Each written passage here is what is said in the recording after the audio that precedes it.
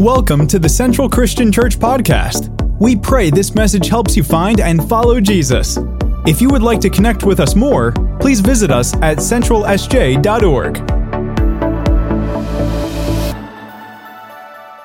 Hey, as we kick off these Christmas services, I want to invite all of us to rewind back to that very first Christmas. The narrative picks up in Luke chapter 2, verses 8 through 14, and this is the message of that first Christmas. It says this, it says, "And there were shepherds living out in the field nearby, keeping watch over their flock at night.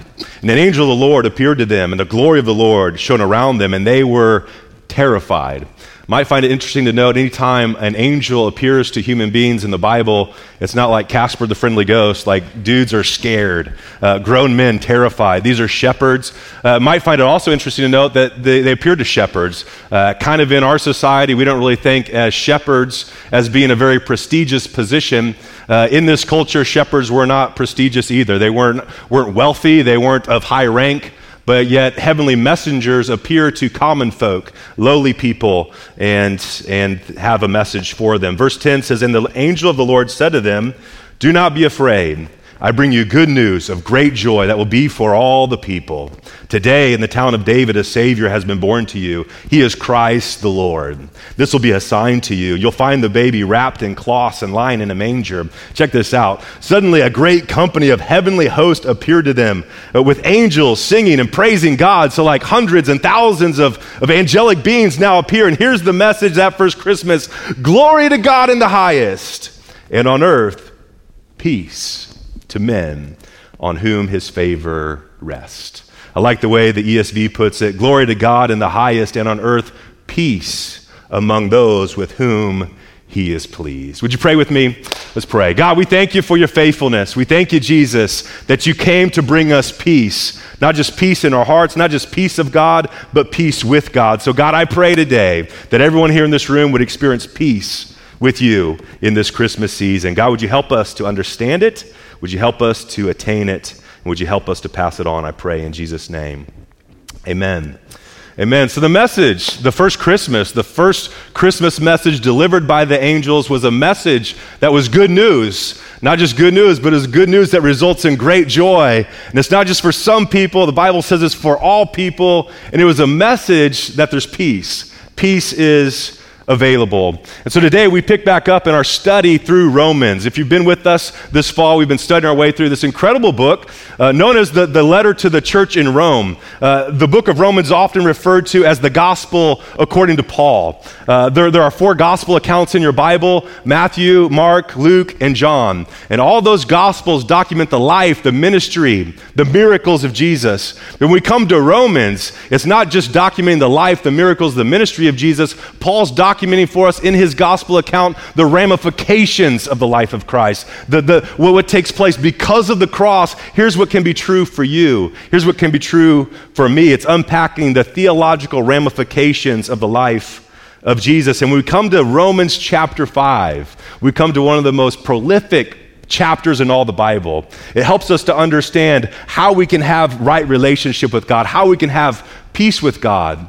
But Romans chapter 5 also unpacks for us key doctrines in the Christian faith. It's a big word that just means like there's important stuff for us to understand. He's going to talk to us about the assurance that we have as believers. He's going to talk to us about depravity of mankind. He's going to talk to us about this thing theologians call original sin and how that impacts all of us in our daily life and much more. But Romans chapter 5, as Drake shared with us, it starts off like this. It says, "Therefore, since we have been justified through faith." Now, you guys being good Bible scholars and Bible students, anytime you see that word therefore, what do we got to do?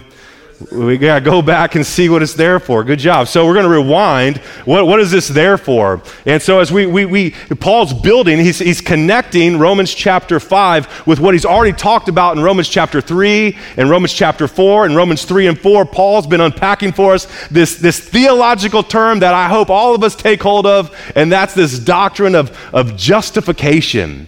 That's a $5 word, but it's important for you to understand, because to the degree that you understand that cognitively, to the degree that we allow justification to sink into our conscience, will be the degree that we can experience victory or be the degree that we get beat up by the enemy at every turn. So justification is important for us to understand. It's essential not just to understand what it means for us today, but how we have right standing, how we have relationship with God. Here's the definition we've been working off of. If you've been with us, perhaps you have this memorized, but here's what justification is. Justification is the act of God whereby he forgives the unsaved person's sin. And then here's another $5 word, he imputes. That's a theological term we don't use a whole lot, but it really means he credits or he assigns to them the righteousness of Christ when through faith they believe. This is good news. Martin Luther, the great reformer, he said this. He says, every week I preach justification by faith because every week my people forget it. That's important, right? Like that's true of us. Have you ever forgotten someone's birthday or an anniversary? That's sensitive. If you do, you forget those to your own demise, right? Like it doesn't go well if you forget important dates, especially when it's your spouse's. But I would say even more so, forgetting justification, forgetting where right standing with God comes from is even more vital, and you suffer more ramifications than even forgetting your own anniversary. So it's super, super important. Let's pull that definition back up. 3 things that take place. If you're taking notes, this is where your notes begin. The definition of justification is at the top of your notes for you to reference and to refer to later. But 3 things take place at justification. One, he says we're forgiven. You're forgiven. Here's the good news. You can be forgiven. Now, all your past erased, sins, mistakes, forgiven, gone forever. The psalmist put it this way, Psalm 103, he says this, as high as the heavens are above the earth, so great is his love for those who fear him. Listen, if you're a follower of Jesus and you question how much God loves you, here's a good assignment. Sometime at night, go outside and just look up at the stars. And scientists and NASA's now telling us that billions of light years away is how far the expanse of our galaxy goes, and they're still discovering parts of the known universe. As high as the heavens are above the earth, so great is his love for you. But check this out, verse 12, as far as the east is from the west, so far as he removed our sin and transgression from us. That's good news. If you've ever blown it and you've done something that's like cringeworthy, that you think about, you're like, oh gosh, I really blew it.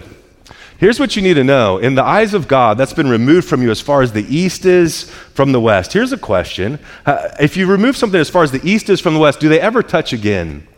No. And here's what you would need to know. If you're a follower of Jesus, here's the good news that Christmas brings. Here's the message that first Christmas, that what would hinder you from having right relationship with God has been removed from you as far as the east is from the west, never to touch you again.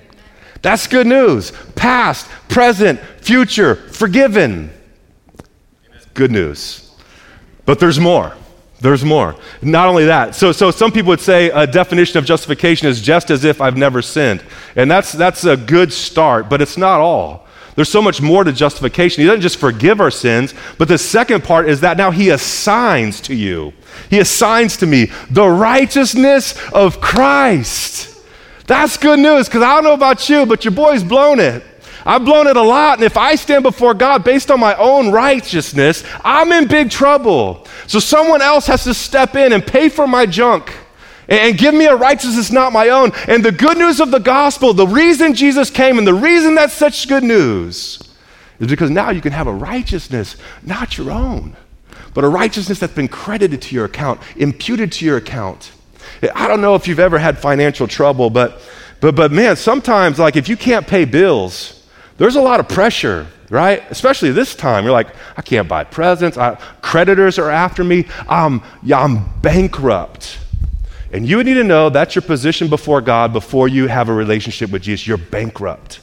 We have nothing to offer him. We have no footing before him. But whenever you put your faith in Jesus at the moment of your salvation, sins erased. But now the righteousness of Christ that you could never exhaust, you could never run dry, has been dumped into your bank account, a righteousness not your own. And so now when God views you, he doesn't see you for what you did. He sees you clothed in the righteousness of Christ. Here's what's important. The fundamental, foundational understanding of Christianity is on the cross. God treated Jesus as your sins deserve, so that now, clothed in the righteousness of Christ, God now sees you, God now treats you as only Jesus deserves. And that's the good news. So no matter what you've done, you can come boldly to the throne of grace to find help and mercy in your time of need. The Bible says in Hebrews, you're forgiven, you're assigned the righteousness of Christ, and 3, you're given faith to believe. You've been given faith to believe. Ephesians 2:8-9 says this. He says, for it's by grace you've been saved. You can't earn it. You don't deserve it. It's a gift. It's by grace. It's by grace through you've been saved through faith. And Paul says this is not even from yourself. It's a gift from God, not by works, so that no one can say, man, I saved myself. No, it's a gift from God. And for that, we're so grateful. So you need to know, at the moment you committed your life to Jesus, these things took place. Before God, the Bible uses this $5 word, justified. You've been justified. What does that mean? At the moment of your salvation, forgiven, sins removed far as the east is from the west. Into your bank account, a righteousness not your own. A righteousness of Christ has been poured into your account, a righteousness that can never be exhausted. And you've been given faith to take hold of the good things God has for your life. That's why it's such a big deal. Justification. Back to Romans 5:1 says this, now therefore. So therefore, in light of everything that we just talked about, in light of what Paul's been talking about for the past 2 chapters, this idea of justification, therefore, since we've been justified by faith, sins forgiven, righteousness credited to your account, faith given, in light of all that, now we have peace with God. How? Through our Lord Jesus Christ. This is why Christmas is worth celebrating year-round. Some of you don't turn on Christmas music until after Thanksgiving. I'm just saying, turn on Christmas music year-round because it's worth celebrating. Anybody still? No. Okay. Well, I'm a big fan of Christmas music. I like it. So what does this mean? What does this mean for us? What does it mean to have peace with God? What does it mean to have peace with God? 2 observations. 1, it's not the same as psychological peace. Peace with God and the peace of God are not the same thing. What Paul's talking about here in Romans chapter 5:1 is not psychological peace. So that's not the kind of peace we're talking about. It is important sometimes to talk to yourself, though. Sometimes it is important to remind yourself who you are, where you are, what you have in Christ. All that's very important. But whenever Paul is talking about peace in Romans chapter 5:1, he's not talking about inner tranquility. He's not talking about peace of mind. He's talking about peace with God. He's not talking about a peace that's a feeling. He's talking about what one commentary described as a forensic peace. You say, well, what's a forensic piece? Well, if you've ever seen a crime show, there's forensic investigators. And after a crime takes place, forensic investigators come into the scene and they examine the crime scene, right? They're looking for evidence. And based on the evidence that they find, they draw some conclusions.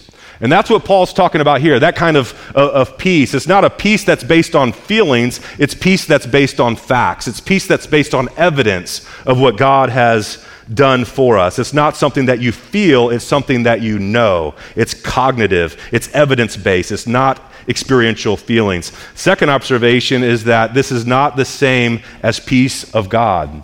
So the peace with God and peace of God are two different things. You would find it encouraging, I hope, to know that the peace of God is available to you, though.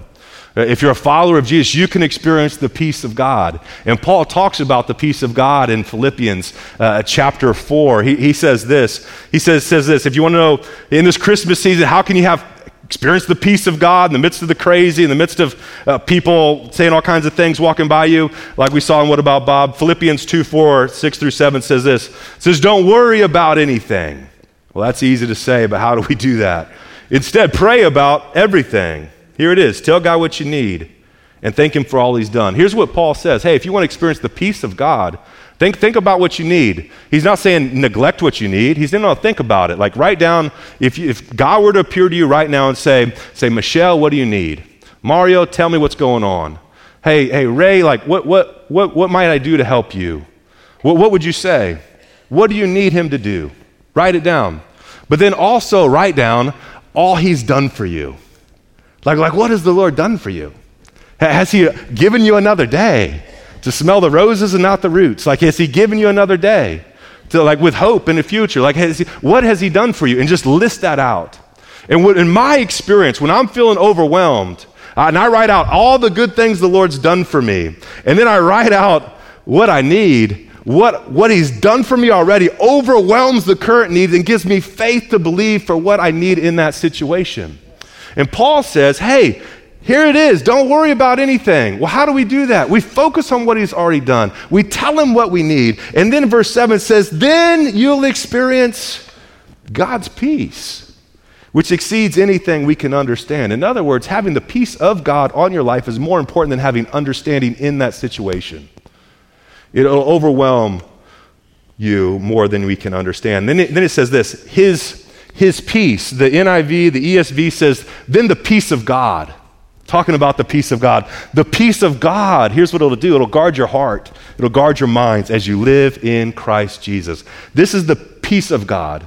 But peace with God is not the same as having the peace of God. I would suggest you can never have the peace of God found here in Philippians chapter 4 until you have peace with God that Paul's talking about in Romans chapter 5.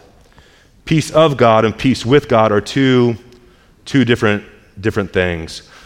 Peace with God precedes the peace of God. Peace with God comes from having your sins forgiven, having the righteousness of Christ imputed to your account, and then having faith to take hold of the good things that he has from you. Because of that, we're no longer at war with God. Some people might say, well, hey, I didn't know I was at war with God. I thought I was just neutral. And I think a lot of people are in that space, and that's understandably so, but if you were to read Romans chapter 1 and Romans chapter 2 that we unpacked earlier this fall, then you'd know that God's wrath is currently on people who do not know God. That's why justification sets a big deal. Because if you have not been justified before God, then the wrath of God is on your life, is what the Bible teaches.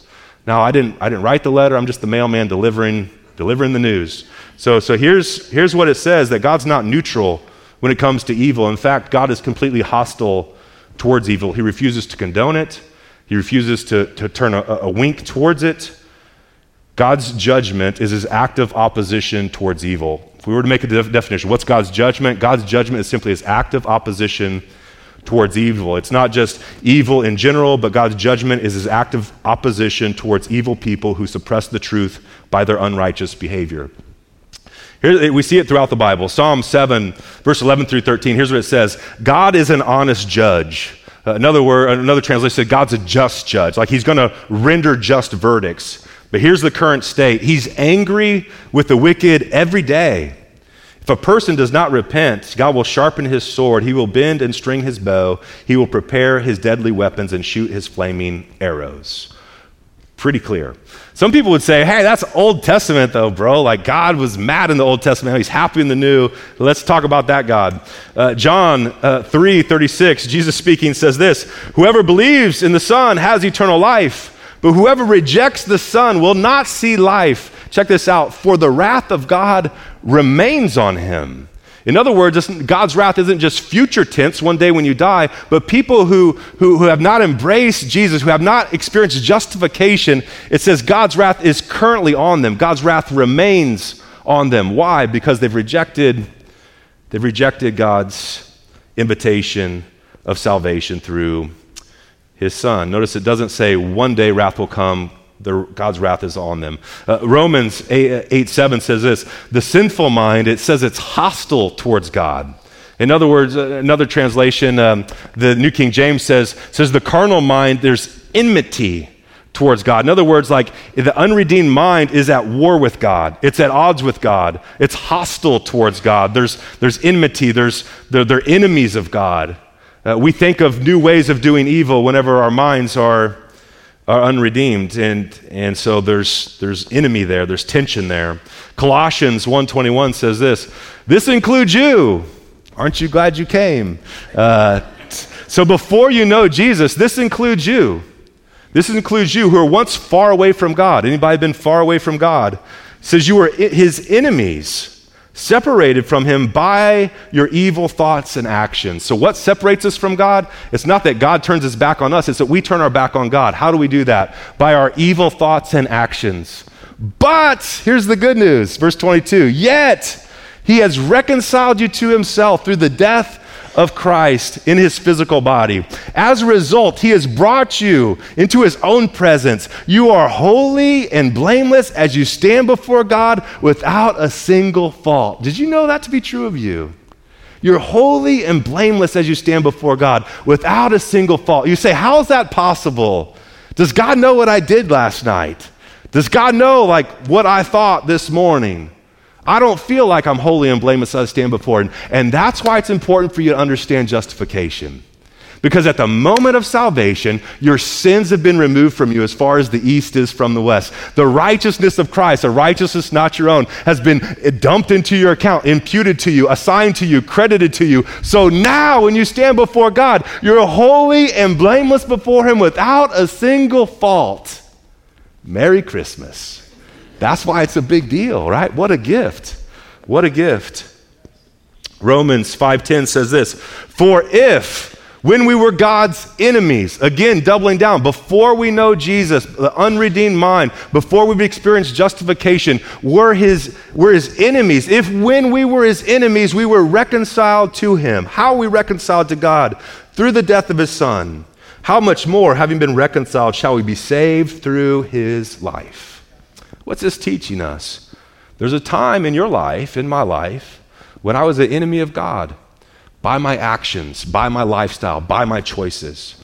But God in his grace treats us not like our sins deserve. But when we put our faith in him, when we believe what Jesus did on the cross is applied to our account, when we surrender to him, we've been given the righteousness of Christ and forgiven, past, present, and future, and that's good news. The Bible makes it clear there are two types of people in our world today. There are two types of people here in this room. There are those of you who are under God's grace, and there are those of you who are under God's wrath. And I wish there were more options, but the Bible makes it clear that's it. Two groups of people.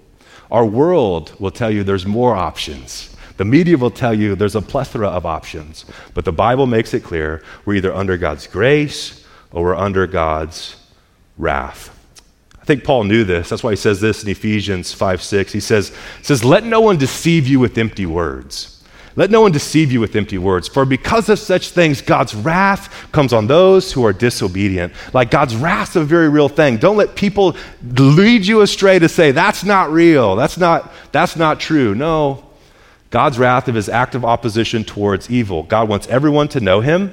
But for those who choose to reject him, they will experience God's wrath. I don't know if you follow what the word of the year is, but Webster's dictionary comes out with the word of the year every year. You know what the word of the year for 2022 is? Gaslighting. Gaslighting. And how appropriate of a word for 2022. Gaslighting just simply means to be deceived, to present a message as truth when it's really a lie. And our culture, man, we're getting very good at this. And so in the midst of that culture, I would just encourage you with the words of Paul, don't let anyone deceive you with empty words. There's two groups of people. Those under grace, those under wrath. We wish there was more options, but this is the reality. When a person is justified, though, the war between them and God is over. The obstacles of relationship have been removed. The justified person is at peace with God, and God is at peace with them. The war is over. And how good of a news is that? Back to Romans 5:1 says, therefore, since we've been justified by faith, we have peace with God through our Lord Jesus Christ. Like the video we started with in this message, peace means that yes, there's no more war, but more than that, it means that the two parties that were once at odds have now come together to work towards a common goal, to work towards common good. In our context, it's to work towards building the kingdom of God, helping more people find and follow Jesus. There's peace available. Isaiah 9:7 says, for to us a child is born, to us a son is given, and the government will rest on his shoulders. He'll be called Wonderful, Counselor, Mighty God, Everlasting Father. Here it is, the Prince of Peace. His government and his peace will never end. He ushered in a moment, an opportunity, this moment for you to have peace with God. that you might be able to experience the peace of God. Luke 2:14, that first message, the first Christmas, glory to God in the highest, and on earth peace among those with whom he is pleased. Did you know that you can have peace with God? You can experience his peace. I would just suggest to you too, if you don't have peace with God, then the enemy will beat you up at every turn. And I think Paul knew that. So when he talks in Ephesians chapter 6, talking about the armor of God, he talks about how in this battle that we're in, and it'd be important for you to know if you're new to church, like there's a very real battle. There's a battle between truth and lies. There's a battle between light and darkness, and the battle is really for your soul. And the enemy, he's a great deceiver. And so Paul says, in your battle, in the spiritual battle that you're in, put on armor. Recognize you're in a battle. And he uses this imagery of a Roman soldier, and he says, hey, put on the breastplate of righteousness. Make sure you take up the shield of faith. Make sure you put on the helmet of salvation. Make sure you know how to use the sword of the Spirit, which is the word of God, so that you can fight your fight well. But he talks about this piece of armor in Ephesians 6:15. He says, and with your feet fitted with the readiness that comes from the gospel of peace. Why would he say that? Roman soldiers, they would wear these boots with like spikes on them, like think of like football cleats or baseball cleats. And to allow these soldiers in the moment of battle, in the heat of battle, to stand their ground on slippery surfaces where rocks and rubble might be there. They would be able to anchor in with firm footing. I think it's important for you and I to understand the gospel of peace because it'll give us firm footing. When the enemy comes and he's accusing you, what about this? You remember when you did this? You behaved that way. The gospel of peace gives you firm footing, saying it was never about my performance. My right standing with God was never contingent on me or anything I've done. It's always been about what he's done. He's forgiven me as far as the east is from the west. He's removed my sin and transgressions from me. I have firm footing. Understand that my righteousness isn't based on my performance. I have a righteousness not my own. It's been credited to my account because of Jesus. I've been given faith to take hold of the good things that God has for me. I have a firm foundation. I have firm footing that comes from the gospel of peace. Do you have that assurance? Do you understand and have confidence knowing that you've been justified by faith, that now you have peace with God through your Lord Jesus Christ? Do you have what one commentator, Chris Hodges, called sweet quiet of the soul? I like that. Peace, what does that mean? Having a sweet quiet of the soul, knowing that the hostility between me and God has been removed. If you don't have peace with God today, I would suggest perhaps you don't have peace with God for one of two reasons. The first reason, perhaps, is because you haven't trained your mind and you haven't trained your conscience to understand justification, to understand where your salvation really comes from. And my challenge to you this week would be to memorize that definition of justification and apply it to yourself. Insert your word in there. Justification, here's the definition one more time. Justification, it's important for us to know. Justification is the act of God whereby he's removed my sins. Justification is the act of God whereby he's assigned to me the righteousness of Christ. Justification is mine, and I take hold of it through faith. Do you understand what God's done for you? Can you say with Paul in Romans 8:38, you have this level of confidence and assurance in your relationship with God, knowing that for I am convinced that neither death nor life, neither angels nor demons, neither present nor future, nor any power, neither height nor depth, nor anything else in all creation will ever be able to separate us from the love of God that's in Christ Jesus. God wants all of his kids to have that confidence in your relationship with him. And if you don't, then maybe it's because you haven't trained your mind and you haven't trained your conscience to understand what took place at the moment of your salvation. Second possibility, if you don't have peace with God, is perhaps because you're not a follower of Jesus. And the Bible just makes it clear that you're either under grace or you're under wrath. And if you're not at peace with God, maybe it's because God's wrath is actually resting on your life. But I would want you to know that, man, all that can change in a moment. And it's God's desire more than anything else this Christmas is that you would come home to him and have peace with God. You say, well, how do I take hold of that? What does that even mean? Well, it begins by understanding where it went wrong.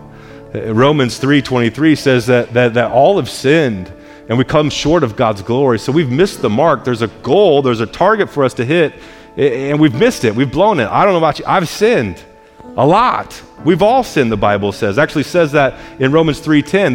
There's no one righteous, like not even one. No one in and of themselves can have right standing with God. It all of us require someone else to step in and pay our bill, pay our fine.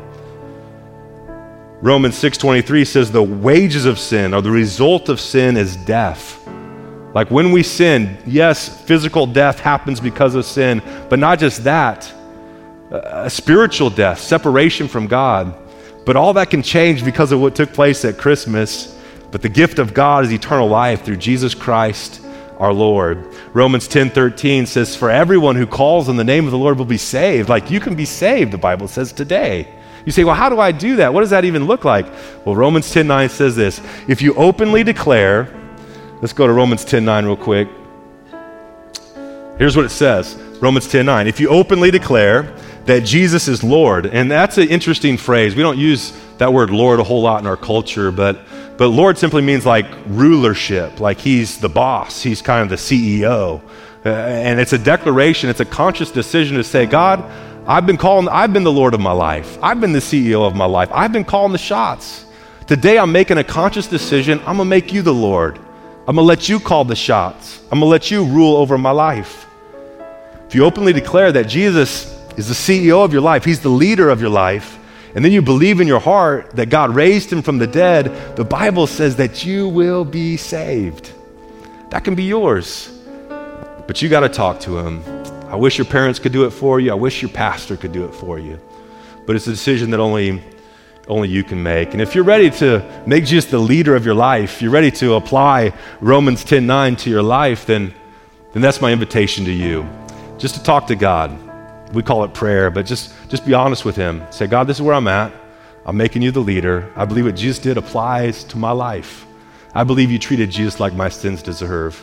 And I've heard there's an opportunity for you to treat me like only Jesus deserves. That's the message of Christmas. You can have peace with God.